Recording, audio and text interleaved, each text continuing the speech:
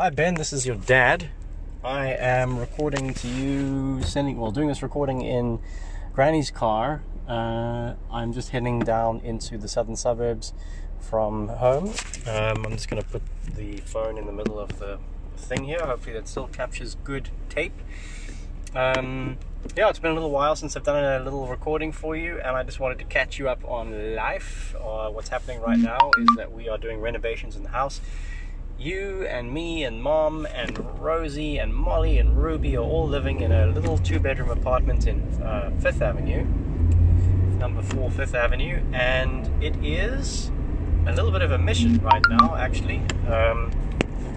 There's a lot going on at work for both your mom and I. We're living in cramped quarters. The house, or at least the apartment, the doors all creak loudly so that you keep waking up, and you're not sleeping well in general. So whenever it is you hear this, just feel a tinge of guilt for the fact that your mother and I are getting about 5 or 6 hours of sleep a night, and that you are screaming your little face off. We are trying to figure out whether you've got a lactose intolerance or a gluten intolerance or some other random stomach situation that is causing you to have interrupted sleep. Another kind of thing that's happening, of course, is that you've just turned 9 months old and you're having a 9-month sleep regression, which is when the baby forgets how to sleep, which seems like a very stupid, un-Darwinian thing to happen, but that's what it is. So yeah, we're just kind of hanging in there right now. It's been some tears, there's been some moments where we have to give you to each other because we just can't handle it anymore. But in the morning, in the daytime, you are wonderful and happy. You're learning at a very quick rate. You started to point to objects in your books. You're loving your books much more. We think you're starting to learn the word bird because you go "b" when you see a bird.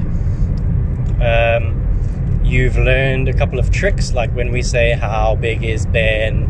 You throw your hands up in the air and we go, "This big," and you love it.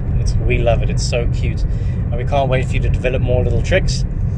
You are also just about to start crawling properly, so you are scooching all over the place like a little mad thing, and it is both terrifying and very cute and fun. Otherwise, I have picked up another podcast client, which is great. I'm really the business there is starting to grow, which is good.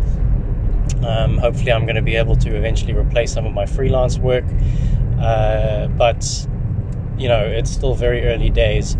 Right now today, hopefully, if I could find stock, I'm going to spend some of the earnings from the hardware in my first kind of professional podcast on some new equipment, couple of new microphones, an audio interface, and that'll help me do better recordings and just generally have a faster workflow and do better work. So yeah, it's all about working on Ping Productions right now.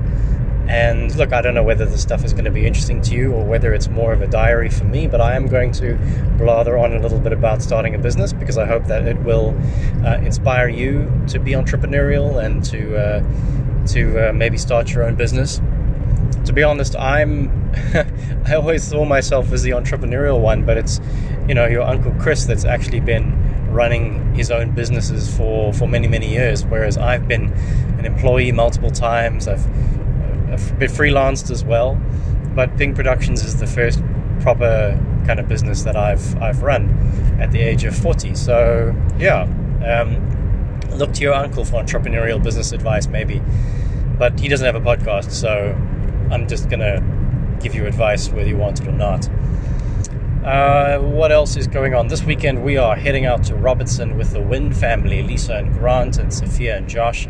We're going away for a weekend, and they have kindly offered to take care of you for a couple of hours while your mom and I go and get a massage. And I now understand why parents are so grateful and thankful when they get a couple of hours off from taking care of their baby, because it's been it's 9 months of pretty solid. You don't give your baby away to people unless it's granny, or sometimes Lynette takes care of you, but you don't get a lot of opportunity to take a break. So we're going to enjoy it, and we're going to enjoy taking you with us. Josh is looking forward to taking care of you for a little while. I wonder in the future when you hear this, if you have any relationship with Josh Wynn, whether you remember him, whether he remembers you. You know, people that you know when you're very, very young, you often grow apart from them, or you go in a different direction, and that's fine. So if you don't know him, that's totally fine. But if you do, then awesome. I'm fascinated to think about what kind of relationship that could be.